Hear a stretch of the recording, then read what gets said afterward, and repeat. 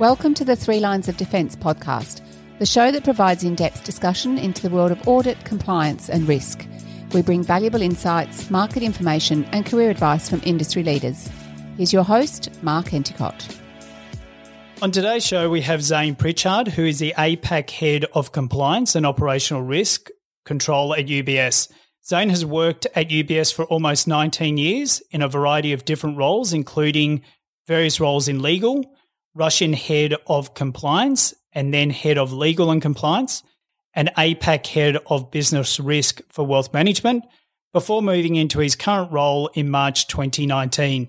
Zane, welcome to the show. Thank you very much, Mark. I'd like to start off with where you grew up and a little bit more about your early life. Sure.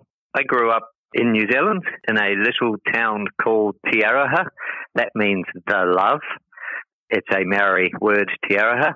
And the little town that I grew up in had a population about the same size as the condo that I live in here in Singapore. So it was a fairly small place and from fairly humble beginnings. From there, I went to university down the South Island of New Zealand in a place called Canterbury University, before from there working in a law firm in New Zealand for 3 years before deciding it was time to head off and see the big bad world. And what made you develop your career within banking and financial services and then also within the three lines of defence? Obviously, you've worked across compliance and risk before. What made you develop your career within those areas? Sure. The first thing that led me into banking was sitting there in a law firm one night at about 10 p.m. where I had some work to speak to my boss about, who said he needed to go downstairs and have a cigarette before talking to me about it. It was about then I decided that it was time that I needed a slight change in direction in my life. I saw an ad in the paper, actually, for UBS in Australia, a number one investment banking house with a fabulous reputation, and I decided to go for it and apply for the job. The job was as a transactions lawyer for the legal team at UBS in Australia. And then you developed your career within compliance and risk? Yes, yeah, absolutely. So I worked in transactions legal in UBS for 3 years.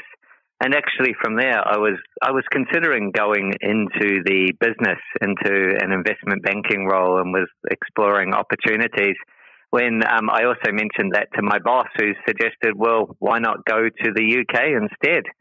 So I was lucky enough to have an opportunity to go over and work in the transactions legal team in London, which came about fairly quickly. And from there, one thing led to another. An opportunity came up to do a secondment in equity capital markets compliance in London within the compliance team.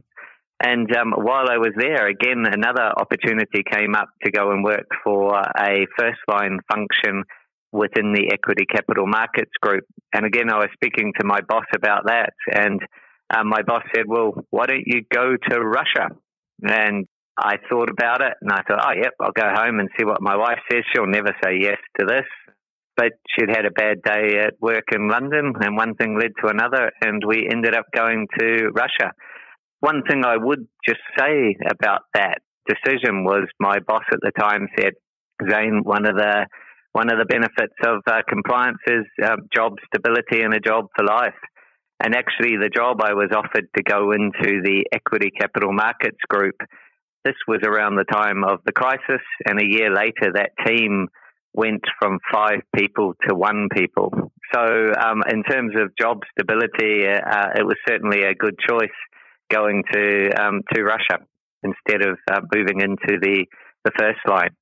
In Russia, I ended up covering both legal and compliance, and that was really where I started to sink my teeth, if you like, into compliance in a substantive way.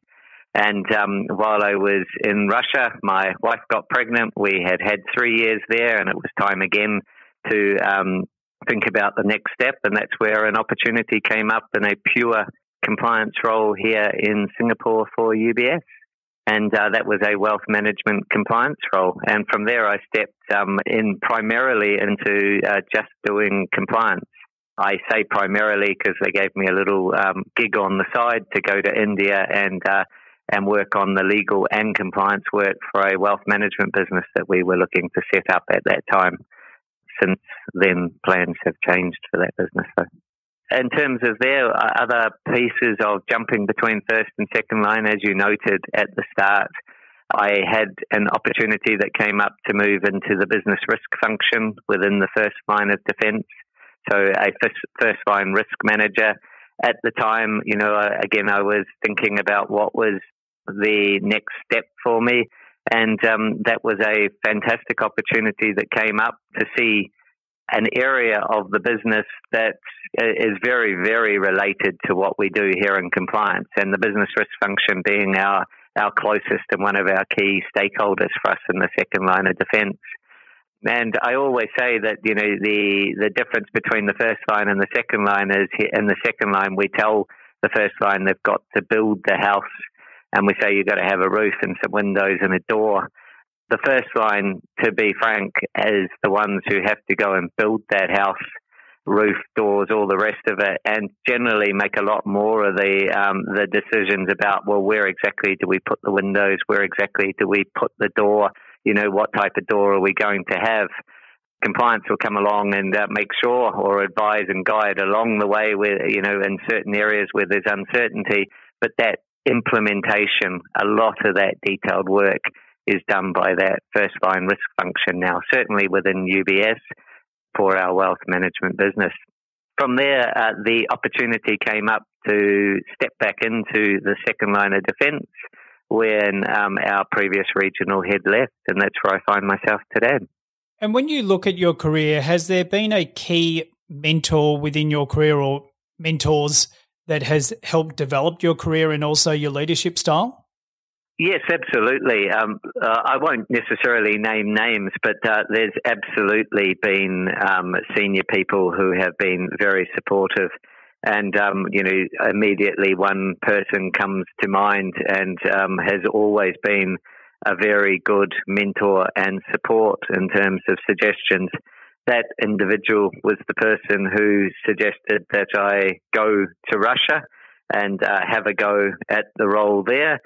That individual at various times, has also been, a person I've gone to and sounded other pieces, off when I've been, thinking about different opportunities, and always willing to provide a view, guidance and support, I would almost describe it as a capacity as a friend rather than just a manager or a supervisor as well. And when you look at your career, did you feel that having a mentor was something important? Was this something that you thought about before actually, or is it something that just developed? Look, it's something that just developed for me. I've never been someone who's gone out and actively sought mentors. I do think, though, that within UBS, senior people along the way have been very forthcoming and supportive generally, which, I've greatly appreciated. But there's always been somebody willing to provide a view or opinion about, either myself or other related topics. And, I've always felt very supported with my career at UBS. When you look back on your career, has there been a significant turning point that has helped result in where you are today in your role? Oh, that's a tough one. No, look, I think the biggest or the most significant point for me probably is the step out of legal into CNORC. That I don't know if I call it a turning point, but it was certainly a transformational point for me in terms of my career and the development to where I am today. It was something that moved me into a role that actually I enjoy more, closer to the business, more involved with the business, and something that I think, just maintained and developed my passion more for, and took me where, I feel most happy with my career and what I do day to day. And has there been sort of a key lessons that you've learned throughout your career that you would share with us? Yeah, look, one of the things I have to say is over the years I've had plenty of feedback. on things that I need to work on, I need to develop, I need to enhance. And those things that, in some cases, I guess you'd call me a stubborn old mule. They took a little while to sink in and for me to fully appreciate. But, I have slowly taken them on board, and they're essential that you do. The first one, I think, for me is generally that always understand the facts of an issue. Always make sure that you understand the perspectives of other stakeholders as well. It's very easy to form judgments and opinions very quickly without going through those processes. And, that can lead you to jumping to conclusions too quickly, and that can be a little bit dangerous. So, over time, I guess I've learned to not be as reactionary, to make sure that I make decisions and consider things with the full facts, or as good as you're going to get on those facts. Having said all that as well, I would never ever want to lose the key principle that you still have to follow your instincts. So if you think something isn't quite right, you should definitely, for want of a better word, go after it and, take a good hard look if your instincts are telling you that you should do so. And that instinct is something you should never lose, or gut feel, as some people might call it. They're definitely key points. Also, I've had the benefit of moving around a number of different countries over the years. And, one of the experiences I've had is having to adapt and change my style to different ways of working. So when I was in Australia, fairly straight talking environment, and, we call a spade and move on. And when I went to London, the British style might be slightly more polite and perhaps not quite as direct. And, there was a bit of adjustment there. In fact, my boss in London actually said she was a bit concerned that I might be a bit too direct for the business. Then I went to Russia, and I had actually two American bosses there, and the CEO and COO. And after the UK, they're like, Zane, just get to the point.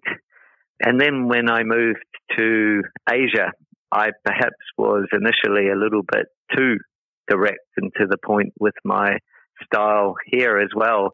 So definitely another key learning over the years is to adapt to your environment, your stakeholders, understand the local cultural sensitivities and the local cultural perspectives and approaches to things, because, that it's very, very important to understand the environment you're operating in and to fit into that environment. During your career, you've managed significant sized teams. What do you think are the key attributes of an effective leader? It's a very tough question, this one on leadership, but at the end of the day, I think that when it comes to leadership, there's a few key components. The first one is, at the end of the day, someone has to make a final decision sometimes. And a leader is someone that is prepared to step up to the plate, is prepared to make key decisions and set direction for the organization as a result. And, that is crucial. I think that one of the biggest challenges is if there's leadership where decisions aren't made and you don't move forward. I think that's very, very important. A second piece of the puzzle in terms of leadership is understanding, again, as I mentioned before, the different perspectives, understanding where people are coming from, and to always, take that into account in terms of where and how you set the direction for the organization. The last one that, for me around leadership is always support your people. So, you can certainly, within your own function, challenge your people and make sure that things are fully understood. But when it comes to working with stakeholders outside your team or your function, the number one thing is to support your people, make sure they know that you have their back, you're supporting them, and that you stand up for them in all cases. That's absolutely crucial to me. What do you look for when you're hiring for your team? Look, for myself, when I'm hiring for the team, I'm obviously hiring at more senior levels, and we've just been doing that recently. Obviously there is the question of technical competency, but generally with the hiring process, I think take that as a given in most cases when you're getting to the more senior pieces of the puzzle in terms of hiring. Then what does it really come down to? I think it comes down to one, organizational fit. Are they going to be a good fit for the organization in terms of their style and approach? How you think that not only you will work with them, but how they will work with all the other key stakeholders in the organization. Demonstrating what we call our principles and behaviors. So demonstrating the ability to challenge where they've been in very difficult decisions, had to make difficult choices, where they've had to challenge the business. So what we call demonstrating the behavioral elements that we require within our senior leaders, which all adds up to the overall piece of leadership as a whole, because that's what we have to look for in our senior hires. In your current role, you're responsible for the Asia-Pacific region, and you briefly sort of touched on this earlier when you were talking about the various countries that you've moved around in. What are some of the key challenges of covering a region like Asia? Yeah, look, sometimes I feel that within UBS, and perhaps it's a more general thing as well, that people think that Asia's just one country down there somewhere out east. And, when it comes to talking to the Japan compliance person, I can just walk down the floor and have a chat with them and, sort it all out. But, that's not the reality, at least for UBS in Asia. We operate out of 13 different locations. In a number of cases where English is not always the first language that is spoken, where the regulatory environments can be very diverse and in some cases quite complex as well. So it provides a number of challenges, and one of the things that is absolutely key to us in terms of providing the right coverage across all those locations are our local people on the ground in those locations. It's absolutely key to us that we have strong local people who really know and understand the local environment, the local regulatory requirements. They have the relationships with regulators.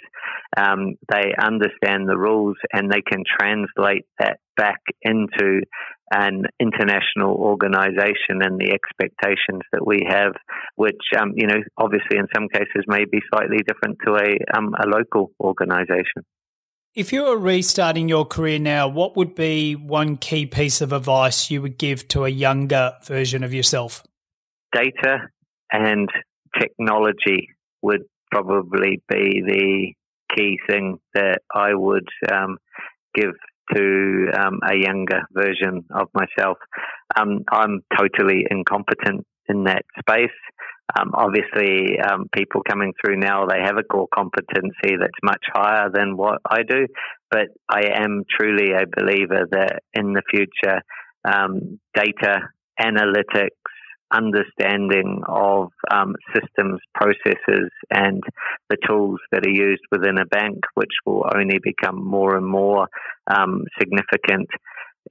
It's going to be a different approach to looking at risk and compliance, and I think it's going to be far more driven by using data to assess risk, but also needing to know and understand systems and the processes that we utilize within banks, and understanding how risks may evolve from those systems and platforms. Because as things become more and more automated, it may be a movement away from behavior of, for example, front staff from a conduct perspective, to more potentially issues arising from systems and the tools where, let's take robo-advice. If the model goes wrong, it's a systemic issue that impacts the entire business. So there is quite a shift coming there in terms of the skills and expertise that will be required as we go forward. And I would advise any junior compliance officer to really focus on how they can equip themselves best to move with that trend. What are some of the key attributes of a successful compliance person in your view? Detail-orientated, an independent thinker who's willing to engage and challenge the business when necessary. It's as simple as that, I think. I'm taking the technical knowledge on rules, etc., as a given, but the key part that really stands out in terms of the people who are the most successful really are those points again, just to reiterate them: detail-orientated, independent thinker, but willing to engage and challenge the first line. And in a big organization like I work in and my teams work in, it can be quite complicated in terms of the stakeholders involved, getting them all engaged and onto the same level of understanding on an issue across various departments, etc., really can require quite a lot of work and effort. So the tenacity to go with that engagement and challenge is absolutely key. You briefly touched earlier on technology and also data analytics, which is obviously the data analytics side is a very big component from a recruitment point of view at the moment across compliance and FCC, etc. What impact do you see as technology having on compliance going forward? And is there a particular roles in compliance which you feel are going to be more impacted by the evolution of technology? Look, the technology is already starting to change the landscape. However, I don't think it's happening quite as fast as some people expect it to, for various different reasons. But at the end of the day, what we're starting to see now is more and more use of data analytics within the first line, the second line, and also our third line as well, which is starting to be used quite effectively to identify areas where there may be an issue. Associated with that and taking it further is also whether or not there will be a lot of automation of controls as well. Now that is something that's at various stages across varying parts of the organisation, and I think it's a much longer journey. But I do see that in certain areas, some manual control work may become far more automated. Not necessarily a bad thing, because I do believe that it lifts people up the curve in terms of the work that's being done within a compliance function. So perhaps less time dealing with false alerts, more time dealing with substantial alerts that really do require time and effort to assess properly. So I can see the technology lifting us up the value chain and lifting our staff up the value chain. So I think that's a very, very positive thing. Another area that I think is becoming absolutely key with technology is also understanding change and making sure that we have the right governance around change.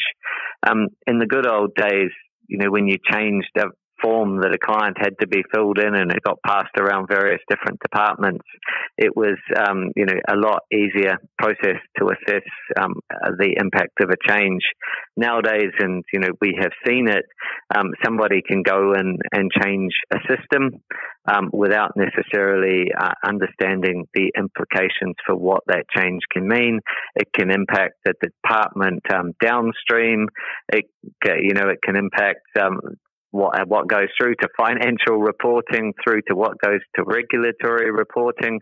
The implications can be very significant to simple changes from an IT perspective. So IT change governance, understanding the interrelationships of systems and how data flows through them is going to be a big part of the changing role of compliance, I believe.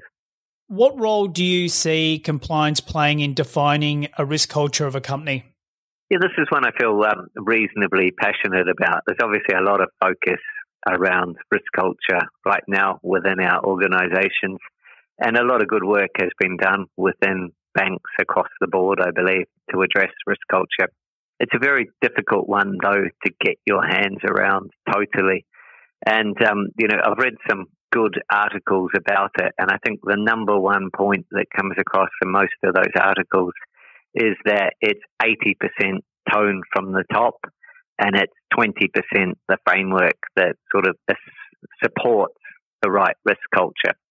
So it's only natural that you focus on that 80%.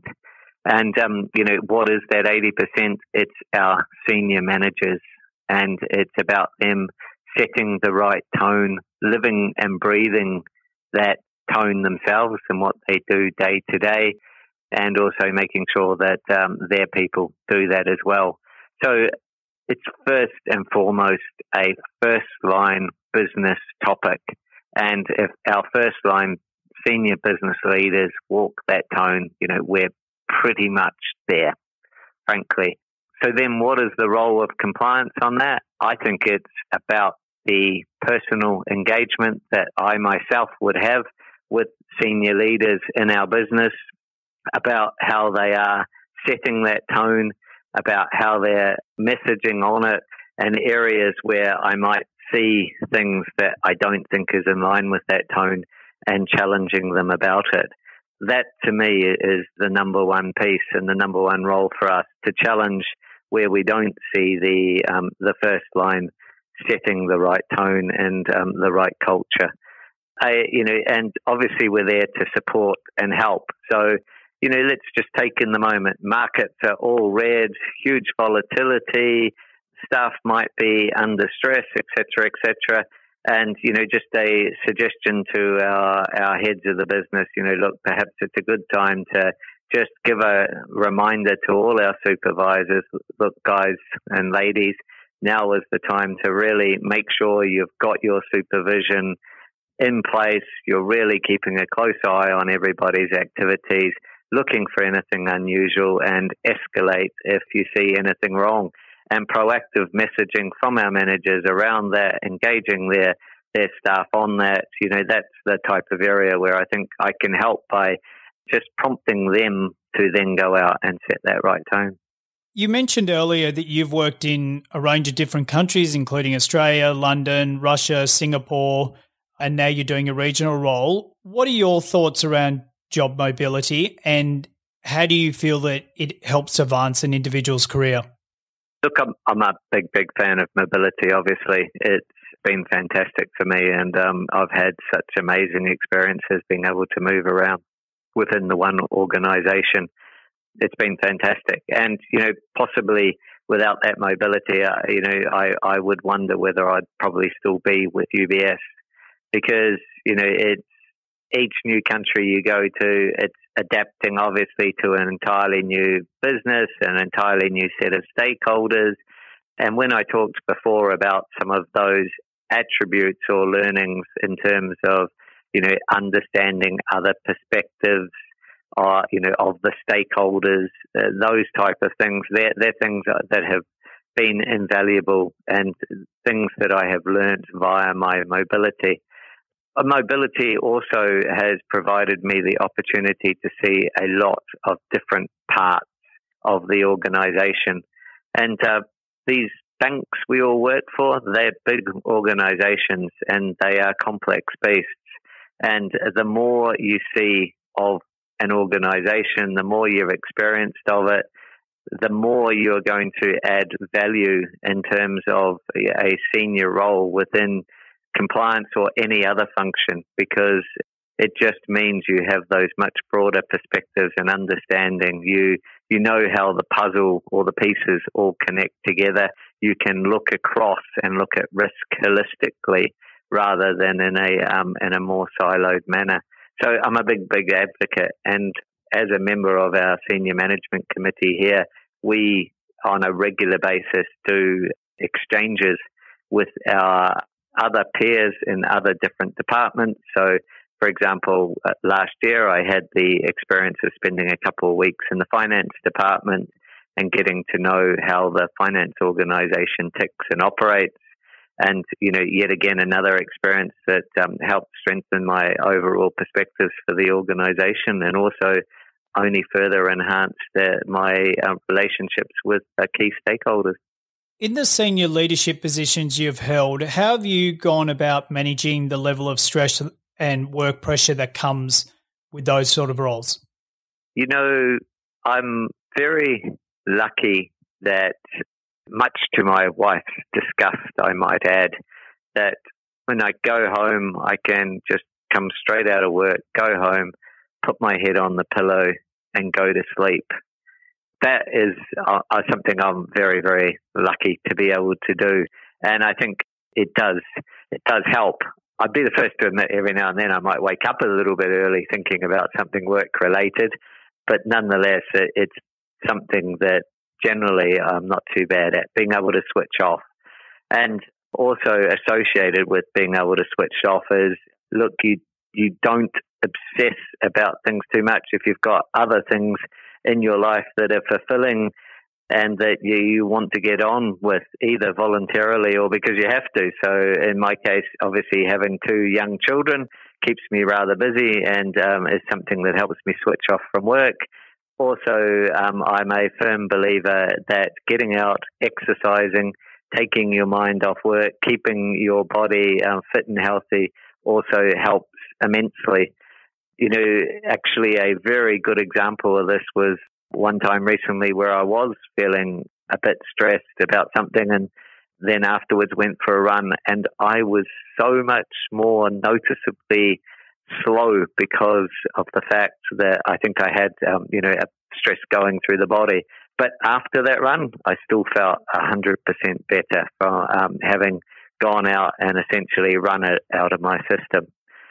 Look, everyone's got their own things, if you like, but I think the key thing is make sure you do have other activities, other things outside of work. Keep that balance.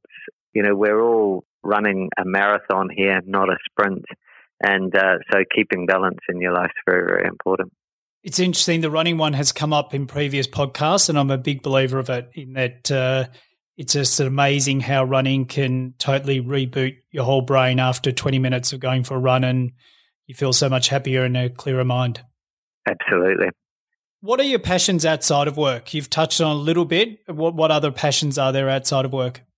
Well, talking to an Australian, Mark, and being a Kiwi, I'd have to say trying to beat you at rugby is one.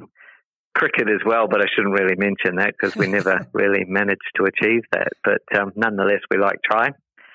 And, look, otherwise, my passions, a lot of time goes to my children and their activities as well. But outside of that, I have to say that I'm an avid reader as well. More so in recent years, I've managed to recapture my passion for that, but that's certainly something that I thoroughly enjoy. And literally just the other day, I finished a great book called Shoe Dog, which is about the founder of Nike. And talking of running, it ticks that box. And 2, if you ever want to read about someone incredibly determined and with an awful lot of passion. I strongly recommend that book to you. It's a fantastic book. I've read it before. Is there a particular theme of books that you prefer? I like a good autobiography or biography every now and then, but otherwise a good gory thriller, murder mystery book is right up my alley. There's a very good book out at the moment called American Dirt. Have a read of it. And there's been a lot of controversy around it in the US. Oh, okay. Yeah. Thank you very much. But it's a fiction, but there has been controversy around it. So cool. Look forward to it. Zane, thanks so much. Another writer that I thoroughly enjoy, some people might think he's a bit controversial, thinks he's a pirate, but Peter Fitzsimons. I read a book of his recently, Mutiny on the Bounty. And I must say, I thought it was very entertaining for the 800 plus pages that it was. It kept my attention, and it was a great read. Very good.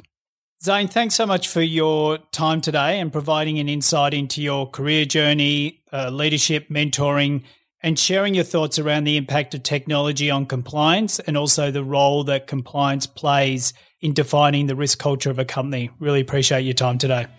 Thank you very much. Enjoy the rest of your day. Thank you. Thanks for listening to the show.